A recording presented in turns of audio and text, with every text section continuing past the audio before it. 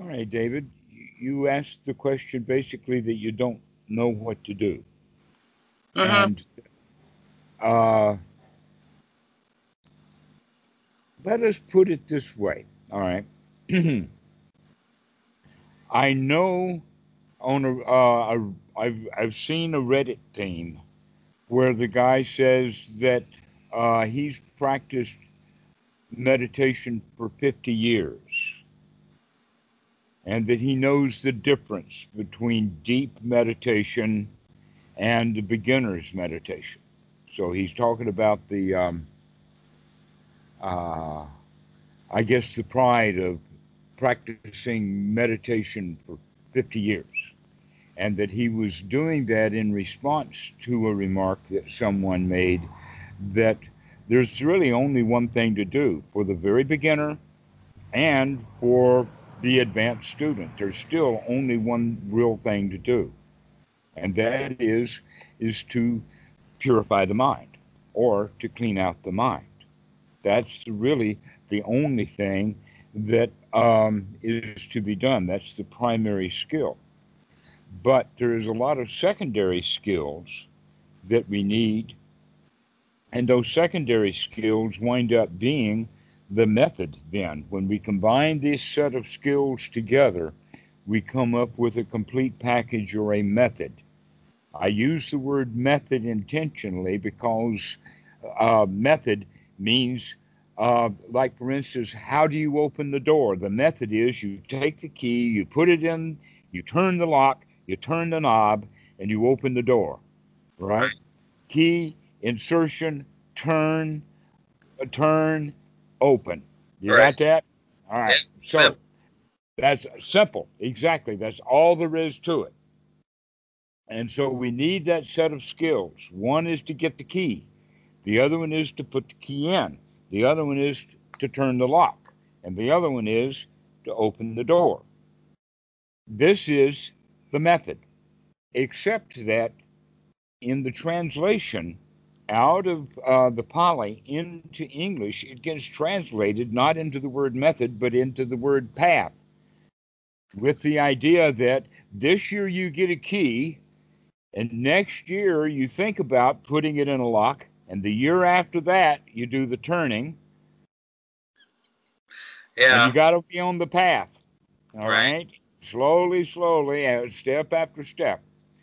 And so this is where the Eightfold Noble Path becomes confusing because people think of it as a path in the sense of a path like an animal trail or an Right. Indian trail or a freeway or a highway or something like that that has to do to get from here to there over time and distance. Right. That's what a path is for. But the word path can also mean another thing in the sense of uh, you've heard the word way and also the word via, which is Italian and Latin and whatnot like that. And so you could think of a road as a way, like the highway, Right. a high road. Okay. But we also use the word way in the sense of a method. Oh, well, this is the way you open a door. Right. Okay, so the question is, are we going to be able to take this long-term structure idea out of it and recognize that there really is all of these little skills just have to be done right now, and that Right. now is right now for the absolute very beginner, or whether somebody has had 70 years of meditation experience, is to still thing Hello. to do is to clear out the mind. Okay. Okay. Hopefully, after 70 years of meditation practice, somebody's developed those skills to where the Well. beginner is it doesn't have so many skills. So basically, then what the real practice is the practice of skill development. Okay. Okay. But every time that you're doing it, it's doing it, and that you're doing it and practicing that skill, which means that at another time you can count on the skill practice that you put in here will now bring you to a higher skill level. Right. And It we gets can see locked that in. in, right, we can see that in learning how to read. We can see that in playing a musical instrument, Right. in all kinds of things. It's that way here too. So we actually have a few skills to be developed. And the first skill to be developed is one's right view, to know the difference between right view and wrong view. And as that skill develops, it gets more noble, higher class, and with the understanding of what uh, is what. In other words, we begin to see things more clearly because we've been practicing looking at things to see them more clearly. I got you. And so, okay, so the second skill is sati. And the sati is to wake up, to remember, to look, to apply this new way of looking. The noble view is to keep investigating, keep looking. That unlike ordinary society, most people look for something because they're trying to find a solution, Right. or they're trying to build a concept, or they're trying to come to a conclusion, right? Right. Well, what concludes in this moment may not be what concludes in the next moment. Even though we've come to a conclusion this moment, we still need to investigate the next moment, Of course. right? Because it's But all most people, once they come to a conclusion, they stop looking. I already know all of that, been there, done that, and I don't have to look at it anymore. Yeah, I mean, in my experience, there's always more to find. So Mm. that's why I'm here. To wake up and to keep looking, okay? The third skill is the skill of one's right effort.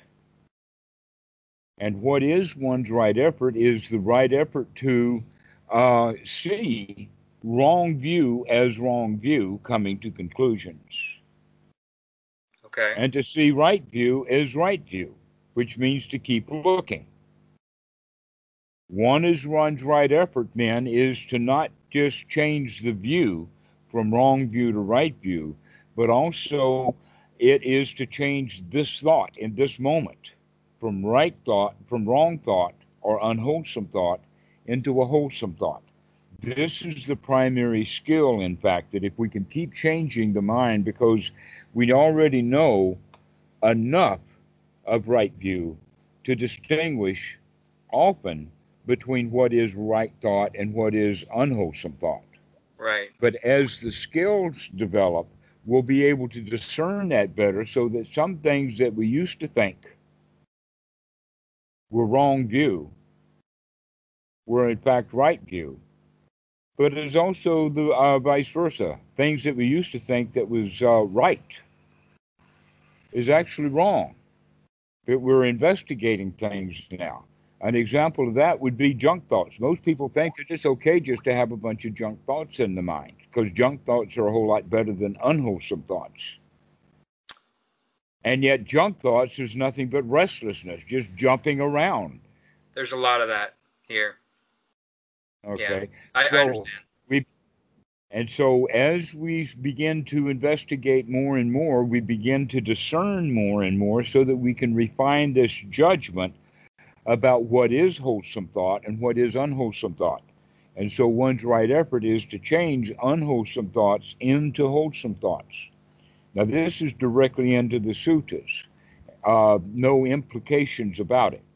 However, I will add an additional one, and that is the additional one that is implied through the practice of Anapanasati. The way that it's stated is then would be one's right effort also, besides changing the content of the mind from something unwholesome to wholesome, would be also changing the breathing from something unwholesome to something wholesome, in the sense that the ordinary breathing that people have is a shallow breathing based upon conservation, and that we're going Okay. to change that into breathing that is rich. You mean In like other from the words, belly? well, Like we're deep going to belly? actually start breathing deeply in the sense of oxygenating the body as well as cleaning the body. Okay. Why? because if you're breathing, exhaling, and you're breathing it in a shallow way, then most of the air that's in the lungs stays in the lungs on that out breath. But if we start breathing in and out longer, then that out breath is going to be more of an expansive, uh, let us say, trash taking out. Because basically what we're looking at is we're going to be lowering the pH level of the blood, Fair. because carbonic acid is carbon dioxide and water, and you know the blood's got a lot of water in it. You also know that it's got carbon dioxide. Okay, so if we can get the carbon dioxide out of the blood and get a lot of oxygen in the blood, then we're going to be vibrantly alive, tingling alive, healthy, unpolluted in the body itself. This is why the breathing is said in the suttas. He understands, or he knows, that this is a long in breath. And then the next sentence is that he understands or knows. This is the point of sati. In fact, is mindfulness, or the sati. I'm mindful that this is going to be a long out breath. I'm intentionally making it a long out breath. And In fact, I like the word sigh. so Because a sigh is a complete release. are you suggesting this should be done all the time? I'm suggesting that it can be done when you remember to do it and take the right effort to do it. Fair. This all the time stuff is an unwholesome thought, Gotcha. Fair enough. future oriented, Okay. and it has the implication. Look how much work I've got to do. Yeah. Uh-huh. Yeah, it does.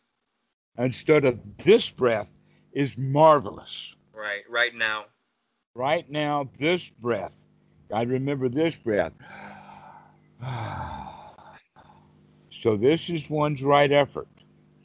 Okay. The next point of the Eightfold Noble Path I'll introduce now, and that is in the Pali, it is known as Samma Sankappa, and that is translated in various ways. One way to translate it correctly is right thought. Another way to translate it incorrectly is right intention. Why? Because intention has to do with wanting something you don't have. Right. Okay? But the best run translation of all is right attitude. Right attitude. Right? Okay. And what is that? It's the attitude that we have will actually determine what kind of thoughts we have. Yeah, agreed.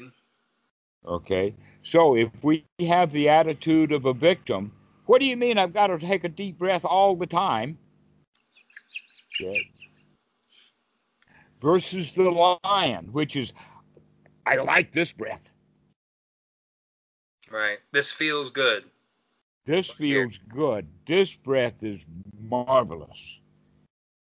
And if we don't have that attitude that the breath is marvelous, there's an easy way to look at it this way. And that is stop breathing for 3 minutes. Don't breathe Probably the until past. you recognize that, hey, this next in breath is going to be really nice. I'm going to really like this one. Right.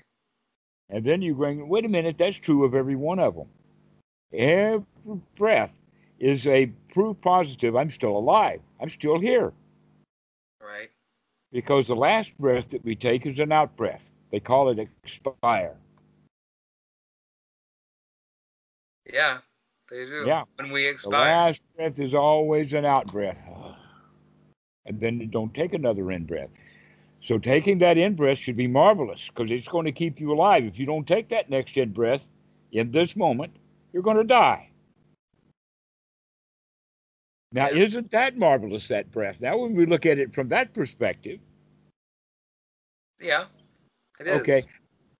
and going back to what we were talking about before we turned the video recorder on, I wanted to touch on that, and this is an interesting point of time to do it. A lot about what the Buddha is teaching has to do with becoming fearless. that we begin to manage these feelings. If we can learn to manage and control the breath, we can learn to manage and control the mind. If we learn and manage, control the breath and the mind, we can learn to control the feelings so that we are no longer driven by the feelings of fear, anger, lust, sadness, grief. These are, they call them emotions. And you can hear the word motion in there. They move people. They're a Right. force. They drive us. And they drive us because we're out of control with them. Or if we can befriend them, take control of them, harness their energy, and put them to work. Right. Okay. And so that way we become friends with our fear, that in fact our fear has kept us alive. Many, many times teenagers would have been dead unless they got afraid of what they were about to do. And then they'd have a second thought, wait a minute, I don't want to do that. Yeah. That's dangerous. And that's kept them alive. And there's a whole lot of people that are dead meat now because they didn't recognize the fear. Right. Fear, therefore, has a value, it's got a use. The problem with it is that it's often premature or what is called a false positive. Right. What does that mean? That means that fear arises in circumstances where it's inappropriate for fear to arise. I get that. I do. I have that Okay. happen all the time. I Okay. have that happen with you when I'm trying to like So, figure out if I should call you or message you or what. Like, I'm just saying, I get it. yeah. Okay. So, um, what is part of the Anapanasati practice is that if we can come up to that attitude of being a lion, then that also has the attitude that I can handle this present moment. Right. And that in the sutta it's expressed this way that when the student says that no matter how obstructed the mind becomes, or no matter how obstructed, or what kind of hindrances, or how often they occur, or what strength they have, the meditator knows that he can throw that stuff out, clean out his mind, take a deep breath, and come back to this present moment. Right. Now that's a knowledge. That means that's an attitude change, Right. and And that's that's what based. that's what I've heard of, but I didn't know if it actually existed. Um. It's the first step of the nobility. This is the first step. When you have the right attitude that you can handle this moment, the Buddha says that that's the first knowledge that is noble, super mundane, a factor of the path, and not held by ordinary people. Because most ordinary people who are in the victim's position say, well, things do come along that I can't handle. Things Right. happen, and I should be prepared. I got to go work because if I don't work and accumulate money, then there'll come a day that I'm hungry, and I can't handle that. Right. But if you have the idea that, yeah, some days I'm going to be hungry, I can handle that, then I don't have to work. Yeah, that's one way to look at it. Uh huh. Okay, so That's that that's attitude is what we're looking at. That change of attitude to a can do attitude is a noble change. It's the first step in the path to nobility, to leave the world, which means to leave our dependence on the world. That I am right. not a victim to the world. I don't depend upon the world. I don't expect the world to take care of me because look what kind of job is done so far. If I wake up to see how the world has taken care of me, I'll say, thank you very much, Daddy. I don't need your care anymore. I can do this myself, all by myself. Thank you very much. And that's the winner's attitude, you see. Right. The winner's attitude is, I can do this, I can handle this. This also comes to the point of death. This is why in Buddhism it's very good to start to contemplating death. In fact, you can do that with that in breath. If I don't take this in breath, I'm going to die. Am I ready to do that too? Because that's I, going to happen. There's I've going to thought come a about, day when you better be ready for that because it's going to happen. well, I talked to that therapist that I had mentioned before this video started about that, and because I've thought a lot about death, and and he is in a position where he's facing down his death. You are too. You just don't know it yet. Well, we But it's all, right in front of you. yeah, but he's it's more real for him than it is for me right now. Like, Right. In so other words, something got through to him that now he sees death right in front of him. When you see death right in front of you, you might do it years before it actually bites you. But death is right here for every one of us. It is one breath away. right. It is one breath away. If you don't take that one next breath, you're going to die. When we talked about it, what I told him was I want to go into it with eyes open. I want to be present for my death. And so, that as the old man, if it's bothering him now, I mean, he's 80 something. He ought to have gotten enough out of life already. He can look death in the face and say, "Hey, buddy, where you been? I've been waiting on you. I'm tired of this old world." But no, he's still clinging to life. Right. He's afraid. There's still fear left in there.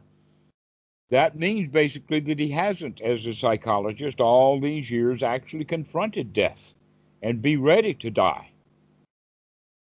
Because if in fact you are ready to die, then that means that you are fearless. If you're not ready to die, then you're afraid of death. But if you're ready to die any moment, then you can live very well this moment Right. because you can be free of being dead the next. Yeah. I mean, talk about being fearless. Mm-hmm. Because the worst thing that can Exactly. happen to you is to die. So I've not heard afraid that of before. In fact, that was about the next thing I was going to say. So you're a step ahead of me already, right? So if death's the worst thing that can happen and you're not afraid of that, then why be afraid of anything? We need to tell ourselves that over and over and over again because things will happen and we'll become afraid. We'll have business to do. Oh, I've got to go do that business. If I don't get that business done, something bad will happen. And so that whole idea of something bad will happen is the whole idea of impending doom. That's why we have the quality of the fear. This fear, by the way, is a mechanism that we're born with. It's built into the DNA, and it is called by some scientists as the self-preservation instinct. right.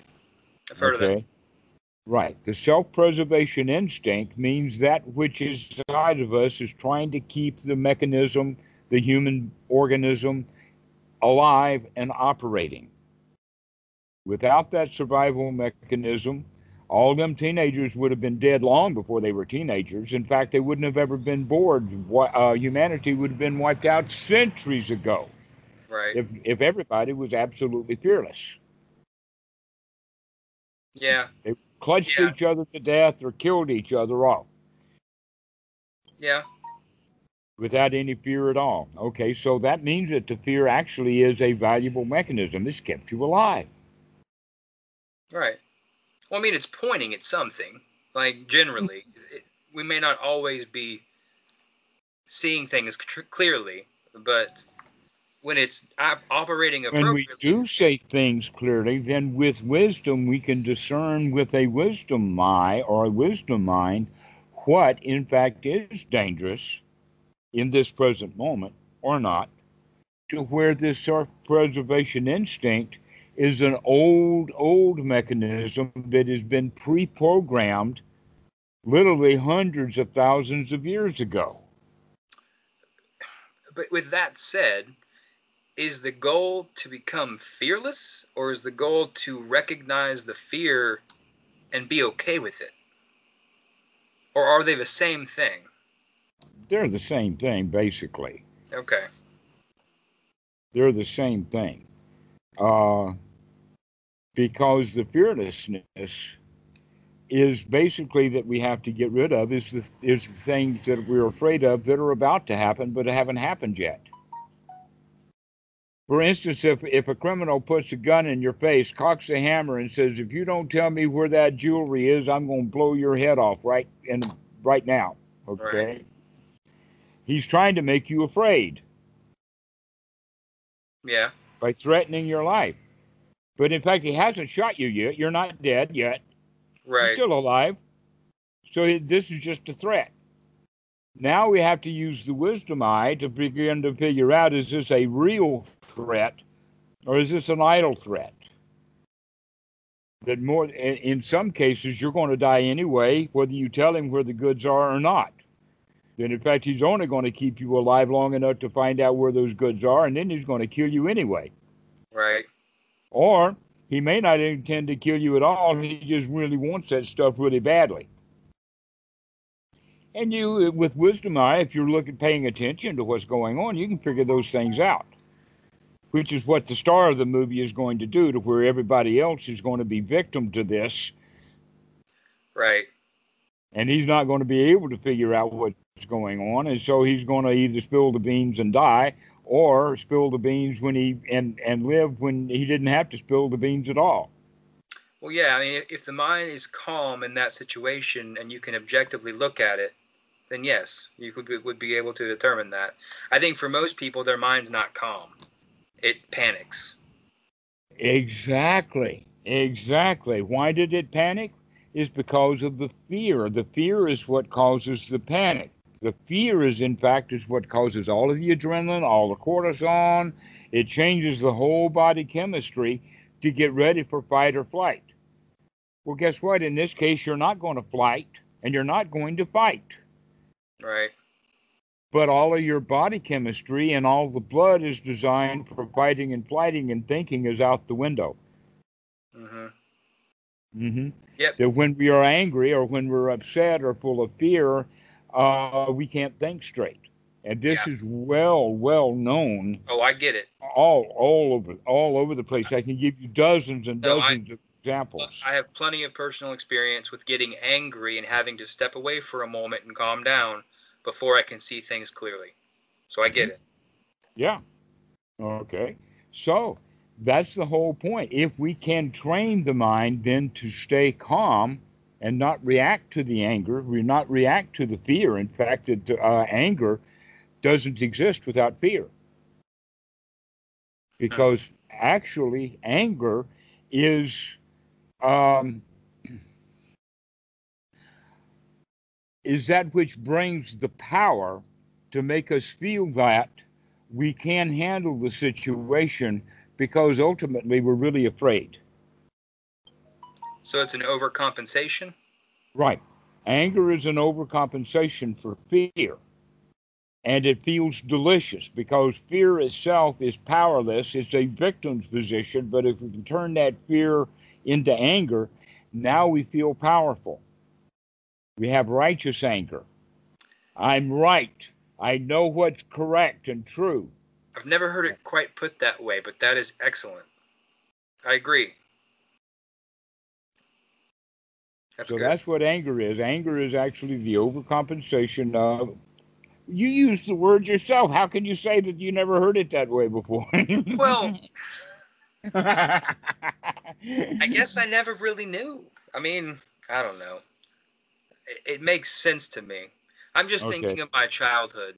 Like, there was a lot of anger, and that totally makes sense that it was the fear. It was my way of dealing with being afraid. Hmm. Well, you were taught how to do it that way. Yeah, my dad had anger issues. Hmm. Right. And so we pick it up. Another thing is that even before we're out of diapers, we learned that someone in the family, maybe daddy or mom, one of them, but perhaps both of them, has to go out every day. And they come home tired, and they don't like what they're doing when they're out there. And when they're at home, they complain about what happened when they're out there, and they call it a job or they call it work. And so, right from the very beginning, before we're even out of our diapers, we recognize that, hey, we're going to have to be like daddy. We're going to have to go out and work and do things we don't want to do. Yeah, Hmm. yeah. And That's then by still the not time we're fun. 6, they put us to work. Learn your ABCs, clean your room, Yep. put down that cell phone, and do your homework. Yeah, and if you have a sibling, you're asked to be even bigger than you actually are. You're asked to be big when you're actually small. Don't wake the baby, bring mommy the diaper. Like, and you're a child. Mommy's little helper, right? Exactly. Put them to work, Yep. I get it. right? hmm And so we've been put to work, and we don't actually enjoy the work that we're doing because nobody else enjoys it. We don't have a model for people enjoying our work. Though wise people will give that from time to time. Even Einstein will say, uh, if you find a job you like, you never work again. That sounds so nice. Yeah, and it doesn't exist. No, it It's doesn't. actually if you use the word job and work the way that they're normally used, that's actually an oxymoron. Yeah. I think To have a job or work that you like is not work. No, it's work. If there you are have to, very few people that actually really, really enjoy everything about their jobs. I think there's a lot of people who enjoy parts of their job, but there are parts that they hate. I know right. I'm that way. Uh-huh. Do you know of Gorilla in the Mist? I have, yeah, I've watched it. Okay.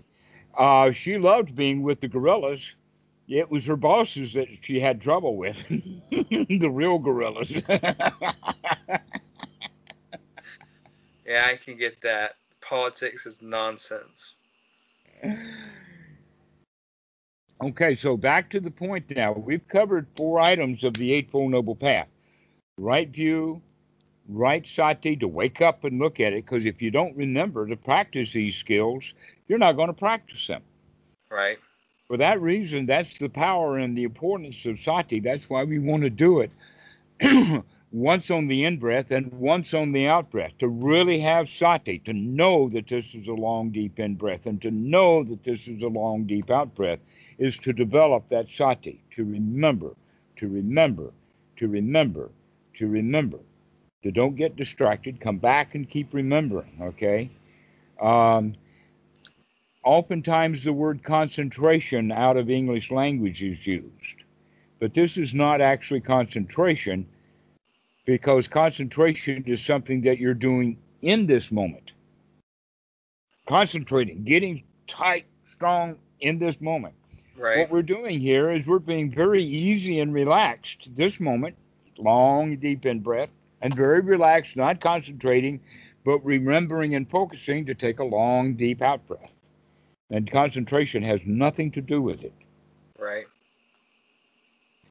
But the word sati is where this word concentration comes from, because that was in the misunderstanding of the language in the beginning. And so almost all translations of sama area samadhi is called right noble concentration. Yeah, that's what I thought it was. I apparently am wrong. It's But it's not. A better way of using the word samadhi means that it's collected together. Concentration means that you select things out. An Right. example of that would be frozen concentrated orange juice. What does frozen concentrated orange juice do? It takes the water out. But nobody drinks frozen concentrated orange juice, even if you let it thaw out to where it's no longer frozen, but it's still concentrated orange juice. You don't want concentrated orange juice. You want samadhi Right.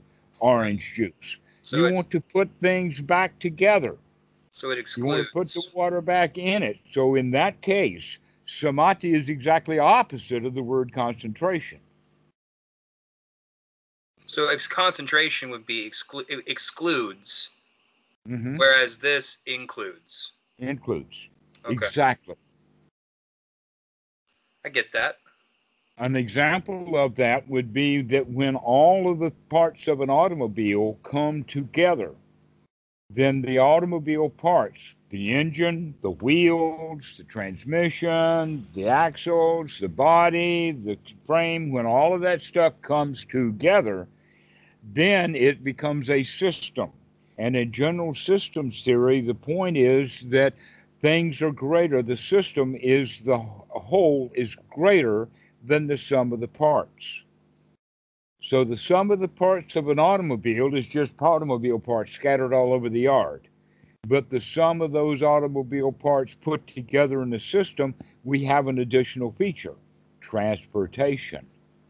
Okay. Transportation is something that is bigger than the sum of all of the parts. Right. This is where we're. This is the point of samadhi, going in that direction. Okay. Another example would be a teepee, and a Western Native American temporary shelter. Right. I The got you. teepee, I got you. right? I know. Okay. How is the teepee made? You have long, thin, slender trees, maybe at most 3 inches in diameter, Right. going up. But the point is that we want them about 20 feet long, which is Right. about 5 or 6 meters, maybe 7 meters long. Okay. With that, we can then take those and put them at a point and tie them off to give stability so that all of the other poles can be placed around it in a circle, and then you can put animal skins and things around it to make the teepee. I get But you. what makes the teepee strong is the fact that all of those poles meet at the top. That's the samadhi point. Many buildings in Asia are built that way. That's the whole point of an A-frame, Okay. right? There's the samadhi point where things come together at an apex. Right. You can call it a gable also. Right. This is what we mean by samadhi, is when things get together, when they collect together at a unified point. And so we have samadhi in jhana, and we have samadhi in the mind. Well, if things are collected at a unified, if things are collected at a unified point, is that not concentration?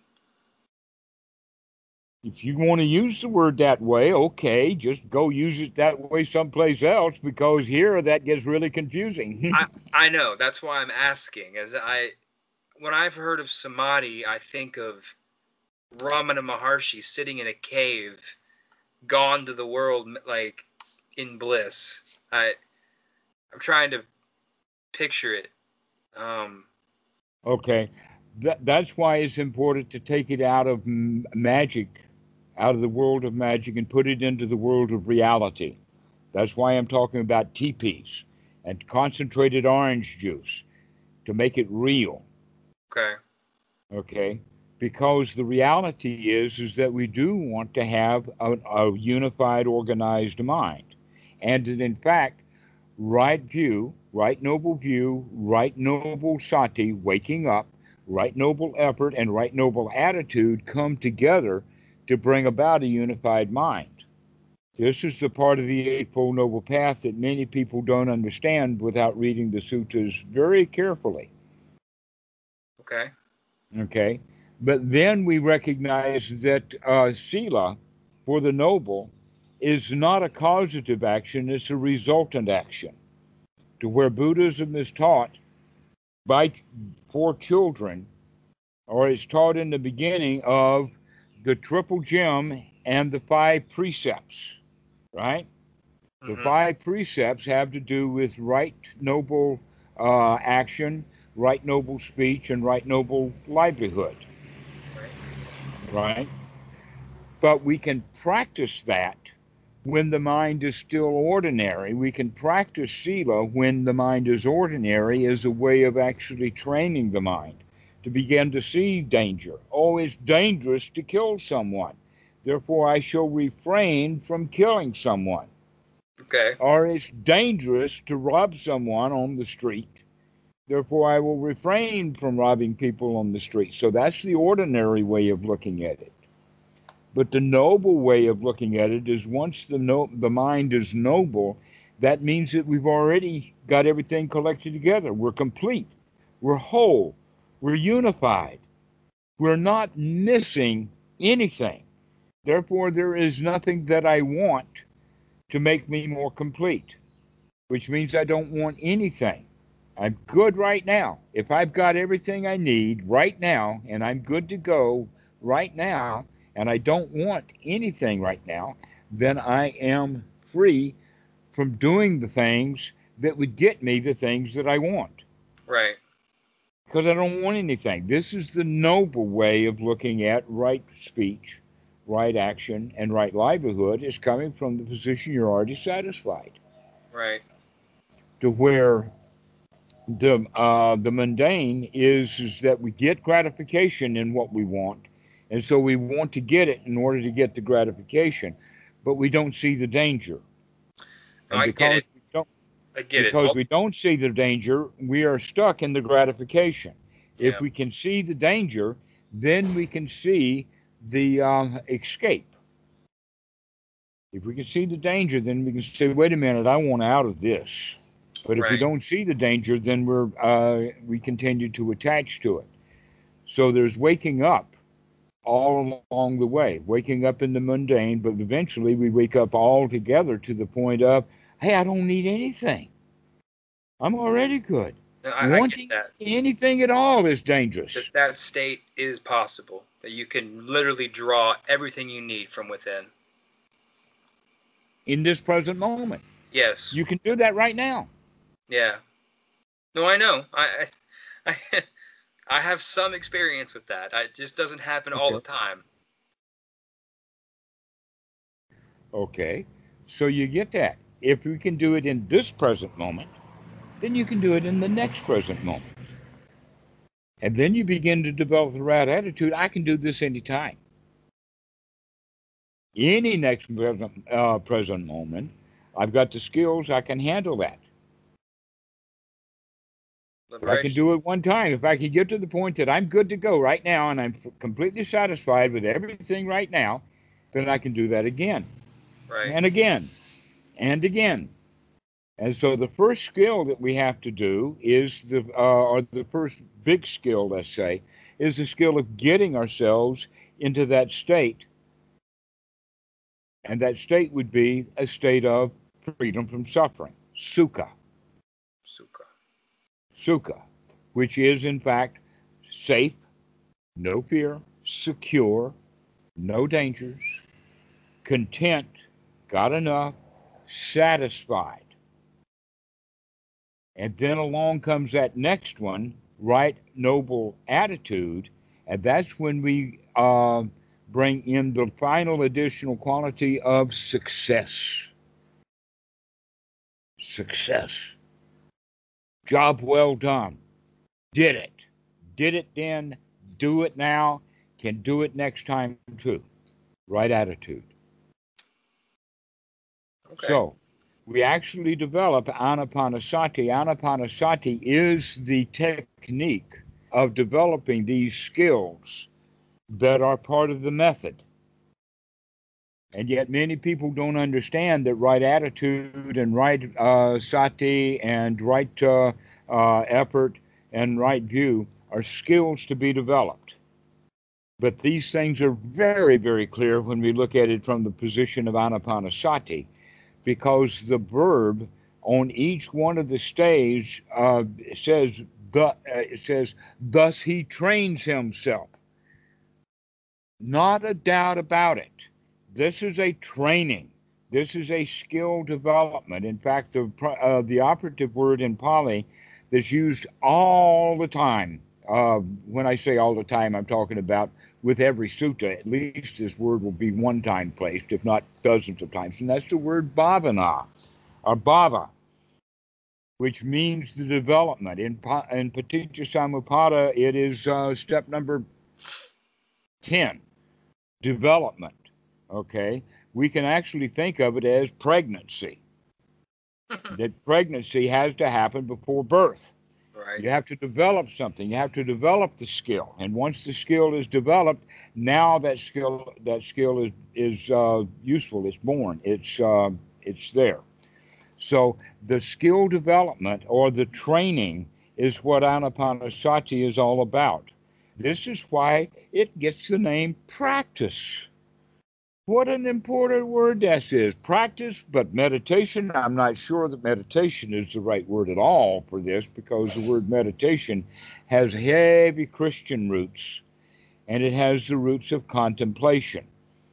And basically, what that means is contemplating the holy, like taking the Trinity or taking the mercy of the Mother Mary, or there's all kinds of objects of meditation that you can take. And if they're very, very lucky, that will actually help focus the mind because they actually are contemplating that and they're not having a mind full of unwholesome stuff. But they don't recognize that the whole training here is to keep the mind out of the unwholesome. So when they finish the meditation of thinking about the grace of Mother Mary, when they go out into the world, Mother Mary and her grace are gone with all this anger and frustration that occurs because they're not actually training Right. to get the mind into the position that it can handle that present moment out in the world. Yeah. So this is not meditation that we're doing. This is training. This is like practicing the piano. I get you. There's skills that you're building. It's a skill to be developed. Okay, fair enough. Okay, and so in Anapanasati, there's these various points, and we can take it in order and miss the whole point because there's a natural order of this awakening. For instance, sati comes first. If you don't remember to practice a skill, you can't practice it. And if you practice this skill, it will lead then to the practice of that skill. If you try to practice that skill, you'll fail. You need to practice this skill before you can do that skill. An example of that is fingering. You have to learn to practice fingering on the piano.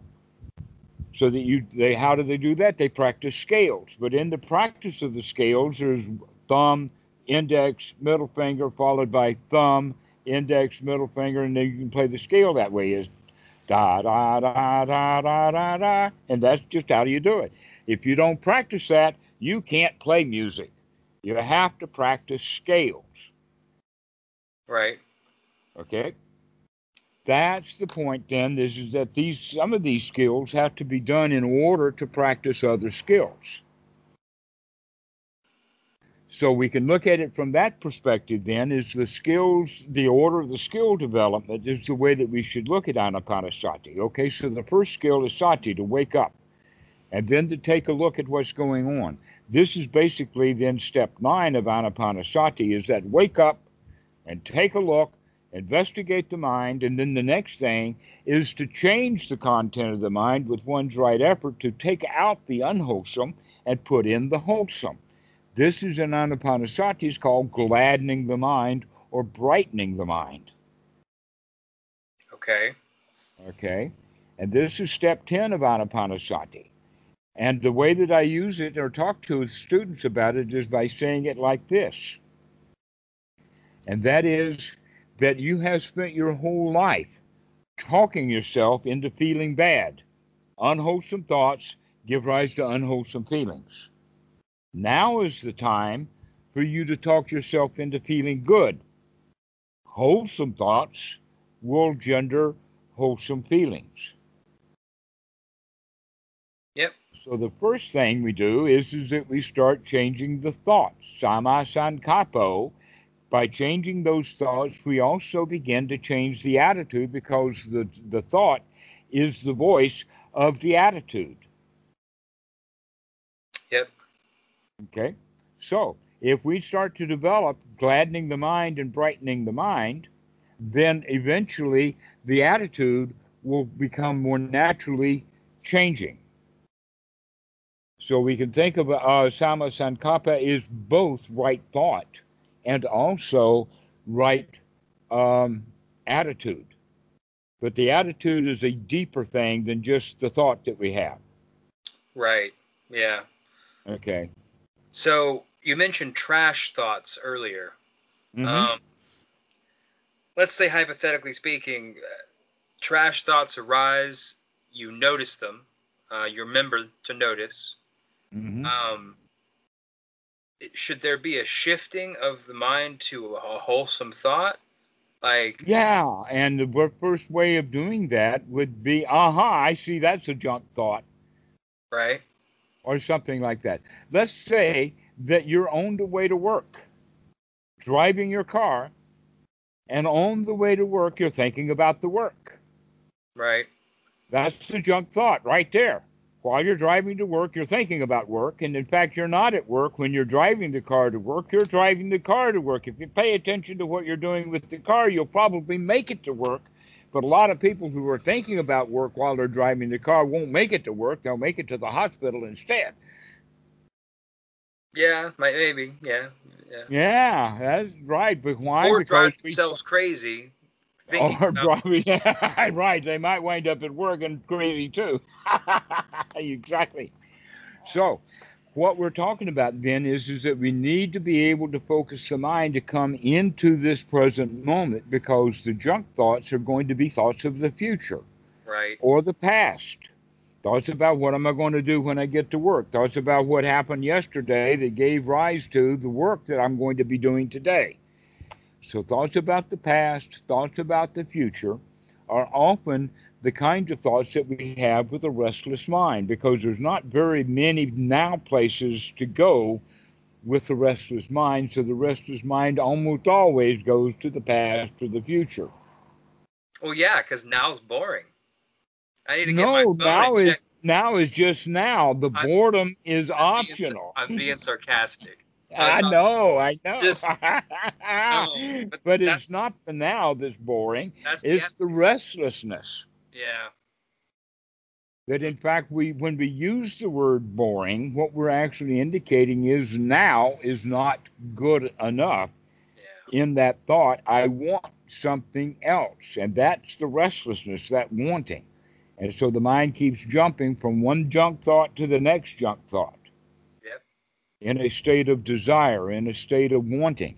When we recognize that state of desire and wanting comes from those kinds of thoughts, we can recognize if I change the thoughts that I'm having, the thoughts of everything really is all right, then that's not going to give rise to the desire for the things that I was thinking about when I wanted them.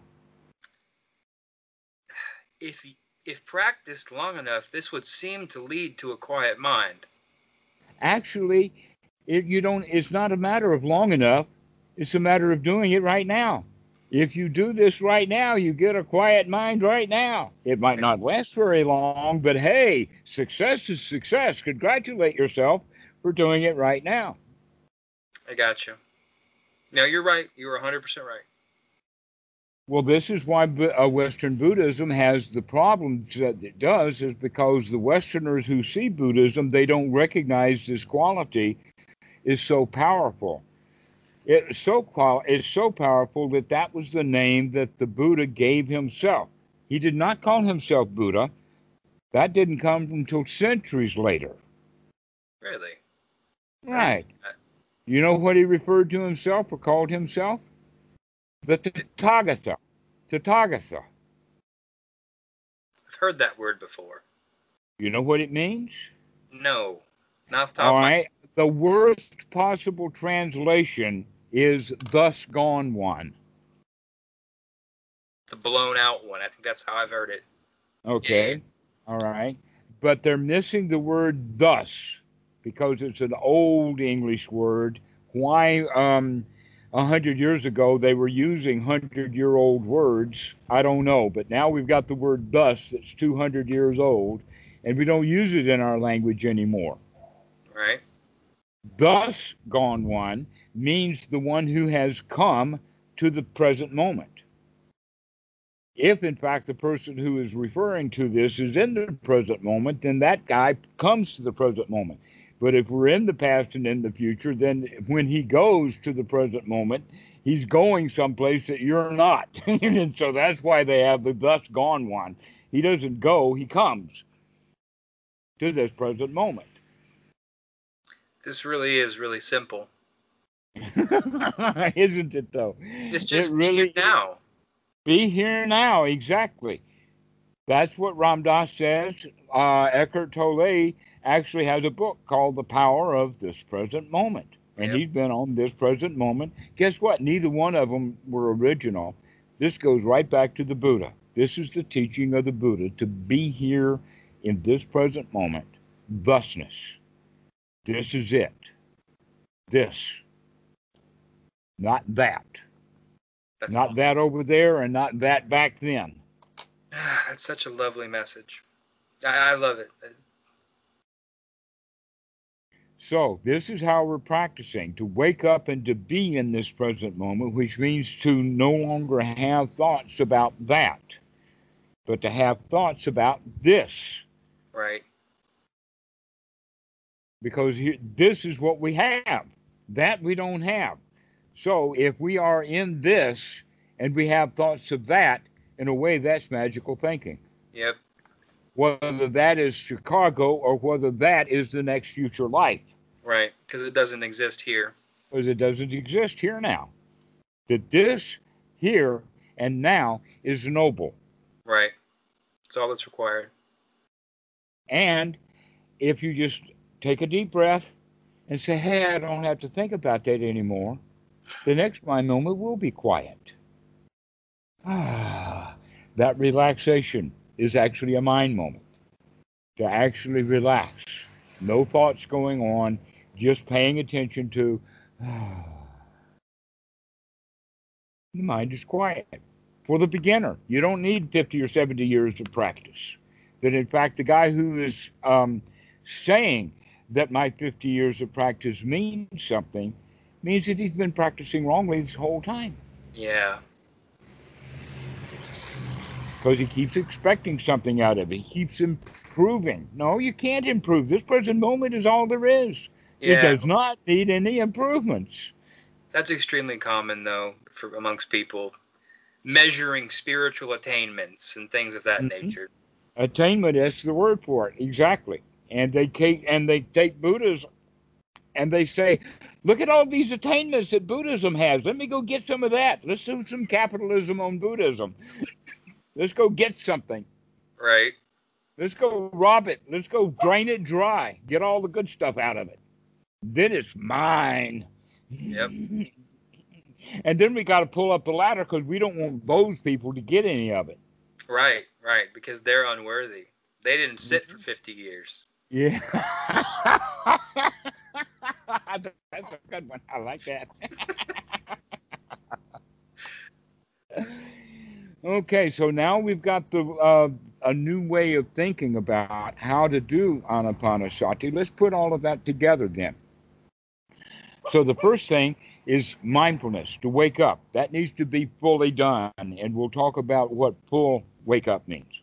Because waking up to the hindrances and then say, oh, monkey mind, all these hindrances are so much of a problem, that's just more hindrance. Right. Why? Because even that hindrance is hindering you from being joyful. In Right. fact, right then, we're being regretful and remorseful. Right. And we're not And here. we're being regretful and remorseful over what we've been doing all along anyway. So now our Buddhist meditation is adding to dukkha, not subtracting from it. Yep. That's very, very typical of Western Buddhism. It's just another scoop of dukkha. Yep. But we have to change that from when we recognize the mind has wandered away, that two things. One is that it's just doing what it's always been doing. Congratulations, you just see what it's doing. And that's sati. Congratulate yourself for the fact that you can see the dukkha that you couldn't see before. And that also gladdens and brightens the mind. The Buddha said this at a particular place and time that had enormous um, impact on his understanding. And we'll talk about that later. But the statement that he made is, aha, I see you, Mara. And he was talking about the unwholesome thought that was in the mind right then. And he woke up to it and he says, why am I thinking about that? An example of why would I be thinking about the buddies that used to hang around and now they're gone because I got fat? That's just dukkha. That's just suffering. I don't need to think about those guys. They're not here. I Right. need to think about what the mind is doing. Right. Okay, so aha, I see you, Mara. That's the thought. But guess what? That thought is a new thought. To be able to have that thought, the thought of the hindrances is gone now. People say, well, how do I change the content of the mind? You can't. Right. Not really. But the mind is very much like a conveyor belt. Right. Right. If the noticing of it can allow it to change. The noticing of it does change it. Yeah. No, I know. I get that. I get that. Okay.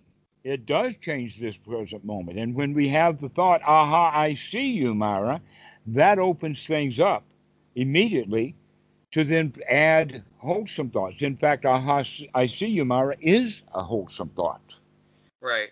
Now we can continue wholesome thoughts like, wow, I'm glad I don't have to think about that anymore. At least not for right now. Right. That Right. email can wait. I do Right. not have to think about that. I can be happy right now. The way that we can think of it is that if we think of something to do, then we go ahead and do it because it's supposed to be done, it needs to be done, but we do it without any joy. Right. But if we recognize right in that present moment when we think about that email and we recognize, I don't want to write that email, then we can say, I see that thought. I don't want to write the email. Let me get my mind back into a good state.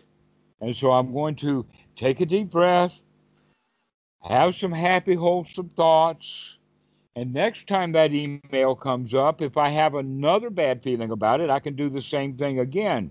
Well, within a few minutes, maybe an hour or a day later, and I'll have a thought about that email, and I say, well, I can handle that now. I've got enough joy, I can handle that email joyfully. I know I've got it because I can do it now because I've been practicing and I have the right attitude that I can handle that email happily right now. That hits close to home. Procrastination is a huge problem of mine. Well, that's because you know that you'll hate it if you do it. Therefore, you don't want to do it. Sometimes, yeah. Hmm. So that's the way of dealing with procrastination is by not dealing with the work at all. It's got nothing to do with what you've got to do. It's got to do with how you feel. Right. And if you keep coming back to, I've got to gladden the mind, relax, and as I relax and gladden the mind, this sukha will come on its own because it's being encouraged directly. Encouraged like having thoughts about things are actually safe now. That if I don't do that email, the world's not going to come to an end. I will take the next breath. The cops are not going to come and break the door down because I don't answer that email right now. The guy who I'm writing the email is probably not even going to open it right now if I send it to him right now. Right. And so why should I worry about right now? I don't have to worry about right now. I can be happy right now. Right.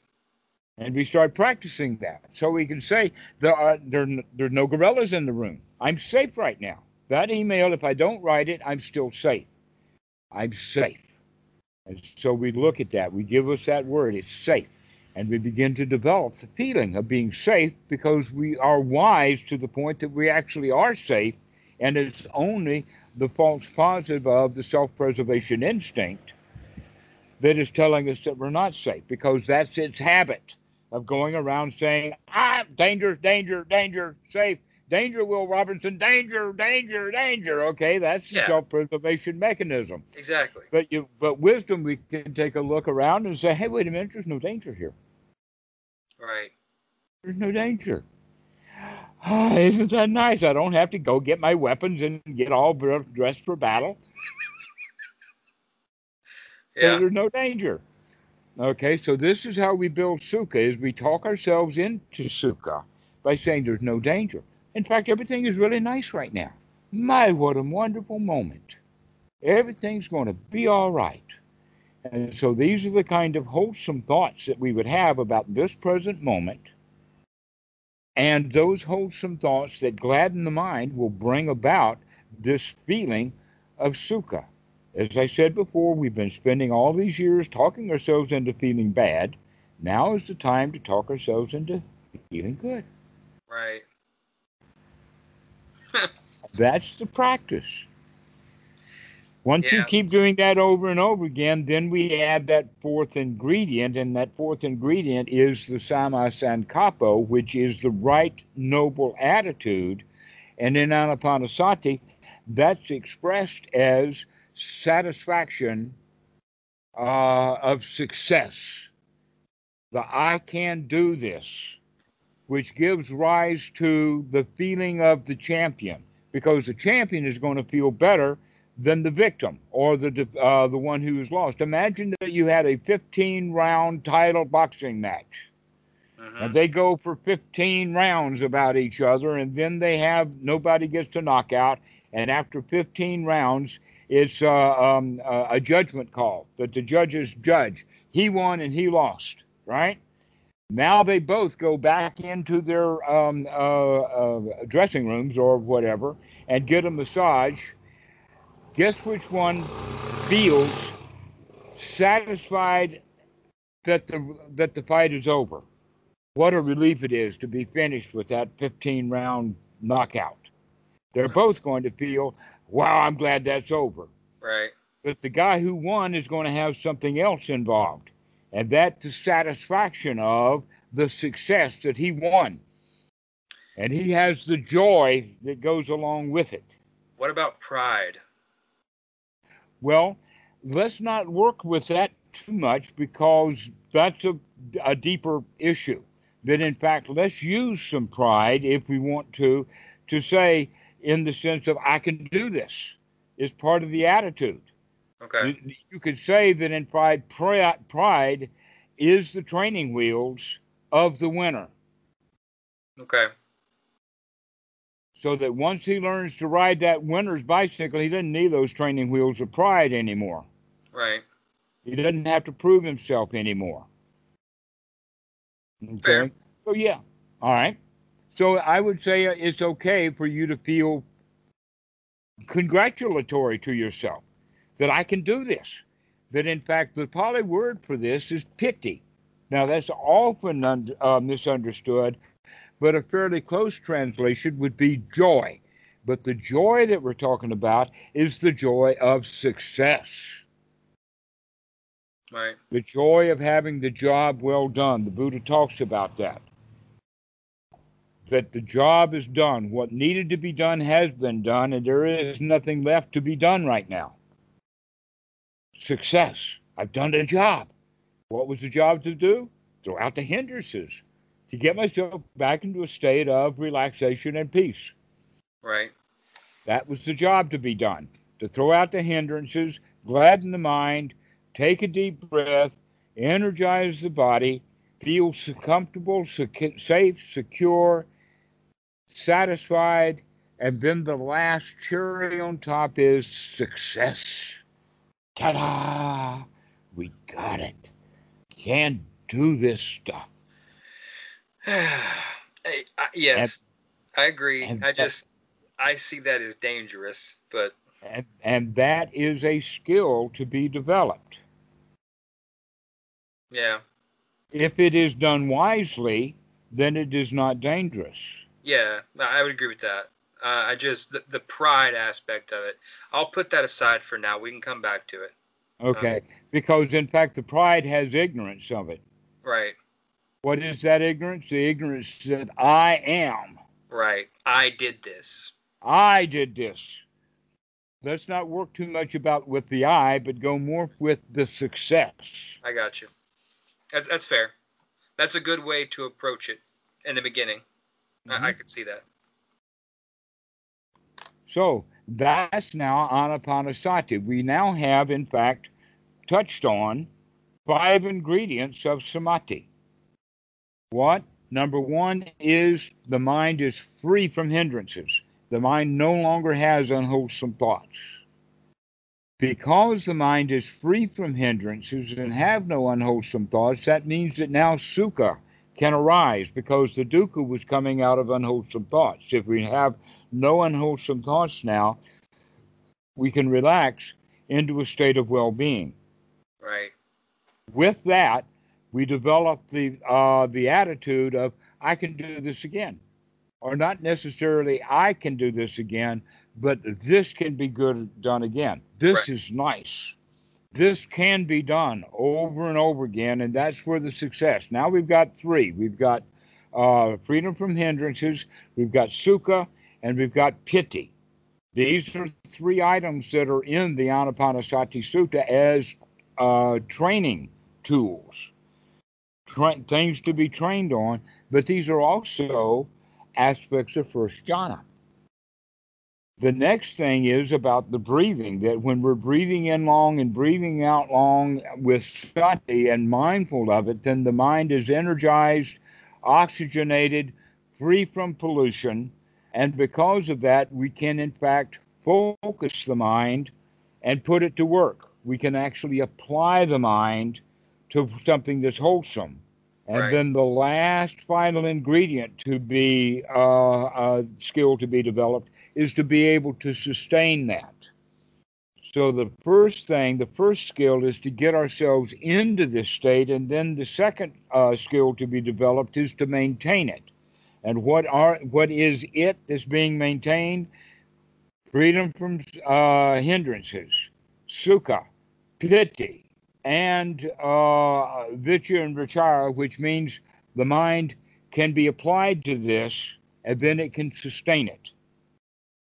These are the factors of first jhana. So anapanasati is designed and built around the practice of getting ourselves to a really good, happy state. Not mindless. We can still think, but the thoughts that we're thinking are wholesome thoughts. Gotcha. Yeah. And that's the way to walk around and live your life. Yeah, it is. Hmm. Might as well be happy. And when you're not in that state, to remember to get into it, and then remember to stay in it for a while. Right. And then something else will knock you out of it, and the hindrances will come back. Never mind, start again. Yep. I can do that. Because if the hindrances come back and we say, oh no, those darn hindrances are back, oh poor me, we can have a pity party. We can have a full blown pity party about meditation now. Yep. Oh, woe is me. I can't do it. Oh, I can't do it. Oh, meditation is so hard. Oh, I might as well just give up. Might as well. A lot of people do. Others will have the thought, oh, well, I need this stuff for meditation, even though it's so hard. Let me really, really work on it. After all, we need concentration, don't we? Right. So let me concentrate hard enough. And they don't even recognize that by doing that, they're still in hindrance. Right. I get it. Great. It's simple. It's super simple. It is. It is, David.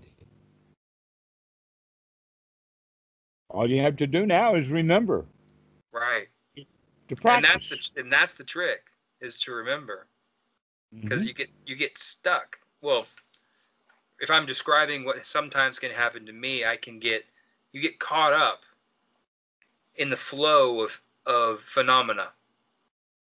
We Especially, can use the word buttons, triggers, and anchors. yeah, All three will describe what we're talking about.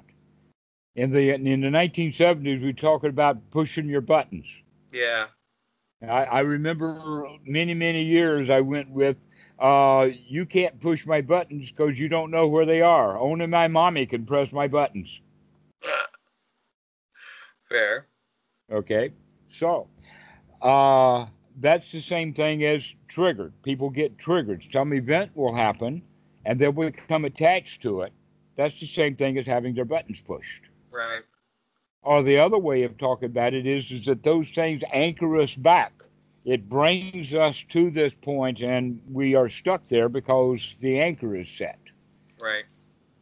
We have to weigh Yeah, anchor. I have some of those. I'm aware of some of them.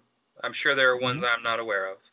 Well, this is actually then the place to practice anapanasati is when the hindrances are most likely to occur. But wait a minute. If that's the case, then the beginner is most likely going to get overwhelmed because we've got so many buttons, so many triggers, and so many anchors that they keep coming and coming and coming. So in the beginning, we need to isolate ourselves from as many of the anchors and buttons as we can. That's why the meditator will go into seclusion, I is to gotcha. get away from the world because it's the world that keeps pressing the buttons that we have. Right, And so we can get away and have no buttons being pushed from the world. And then we recognize, wait a minute, there's something else in there that keeps pushing these buttons. What are they? There's those unwholesome thoughts right. that keep pushing those buttons.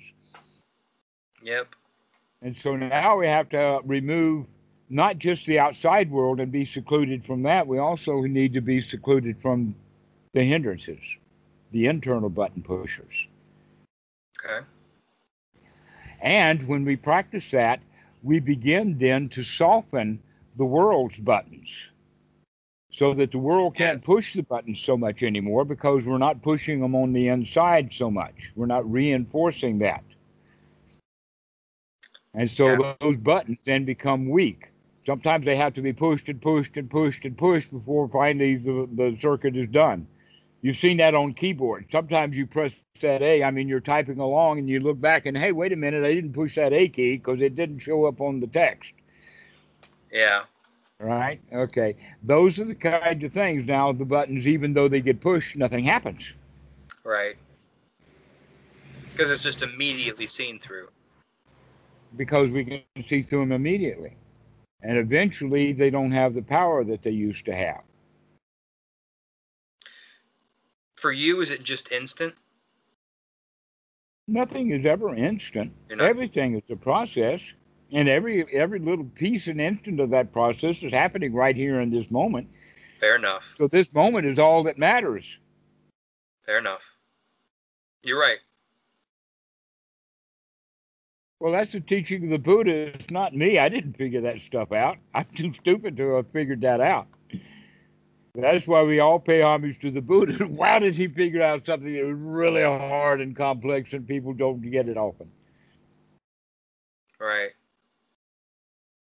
But that's the only thing that he had, was that he figured out something that nobody else at that time could figure out. Right. But once he figures it out and tells other people, they can apply that and figure it out for themselves, and you've got a whole bunch of nobles running around. World will be a happier place, that's for certain. Well, the world is a happy place now. I've got no beef with it. You have a beef with it. You may not. I may not. But there are a lot of people who do. Well, that's their problem. I know. It's not your problem. Doesn't feel like it, though. Well, that's because they keep pushing your buttons. What?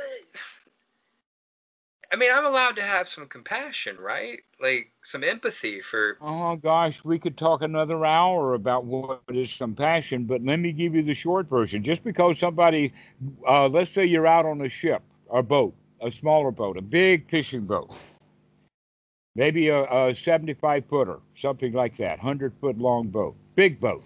Right. Somebody goes overboard, and they're floundering in the water. They can't swim. And you are the only one who can see them, and you can see that they can't swim. And you can't swim either. But the only thing that you can do is just jump in the water with them. That's compassion. Two swimmers who can't swim. That is, but that's a terrible example. Like, but I guess that's true, though, isn't it? Like, yeah, I'm having a pity party. Come join me in my pity party, and we'll both call it compassion. Yeah.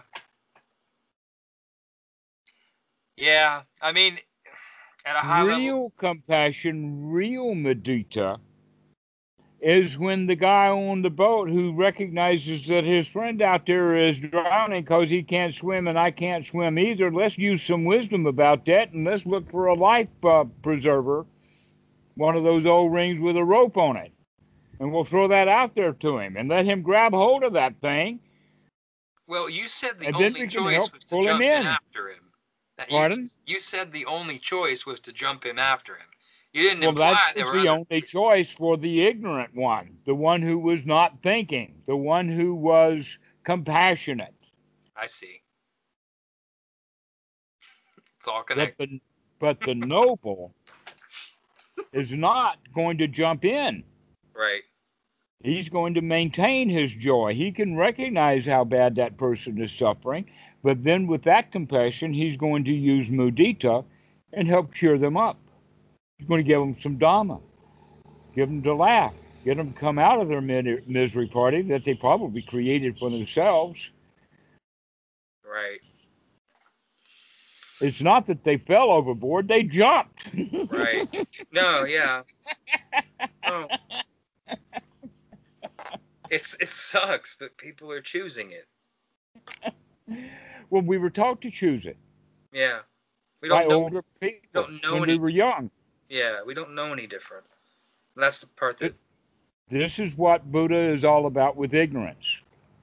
That we learn to follow orders and do the rules and take up all of that structure when we're kids or too ignorant to figure out that, hey, wait a minute, a bunch of the stuff that they're handing us is a bunch of crap.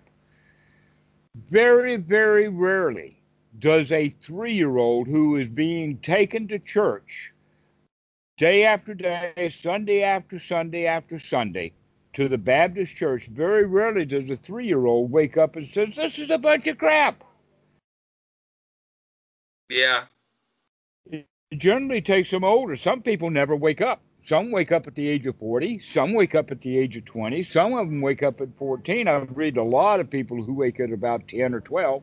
Yeah, I was about 6 or 7 when I said this is bull. Uh-huh. But before that, you bought it hook, line, and sinker. And you can recognize a whole lot of other people. They keep jumping out of the boat. Now, I know I bought it because I still have a lot of fear of death because of that shit. Because of Baptist. Because of fire and brimstone. Like, but that's a whole other thing. Well, I tell you what, we've been going on for a while, and I got somebody waiting, so we'll end this with a joke. All right. And the joke is that a Christian and an atheist were having an argument out on the street, and the Buddhist walks by just at the point when they're discussing hell. And the atheist says, there ain't no hell. And the Christian says, the hell there ain't. And the Buddhist, he smiles and he mentions to them both, hey guys, hell, you're both in it right now.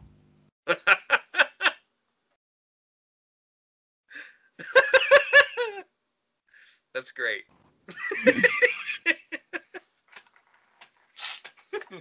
I will use that one. Uh-huh. Hell, you're both in it right now. That's what hell is. Hell is, in fact, not a place that you go to after you're dead. Is in the mind of the child. Right. Heaven And and it hell. is hell. Whenever you're thinking about hell and being afraid of going there, you're in hell. Right. It exists here and now, like everything else. Inside the mind. It's an unwholesome thought. Well, And if you throw hell out, what have you got left? peace. Happiness. Heaven. Yeah. The real thing. Well, Not the stuff that the Christians talk about. They actually want to keep you working. That's the latest thing that I've seen now is some preacher has said that that you'll enjoy your work in heaven because there is no government regulations. you gotta love that level of ignorance. Like, it's astounding. Like, It is so astounding. oh Lord. But I gotta work in the morning, Armando. It's pretty late for me here, but I very All much right. appreciate your time. All right. And I will be in touch again. I think you told me to call twice a week, so I'll be trying to do that from now on. Okay. Well, we'll see you. Bye. Have a good day. Bye bye.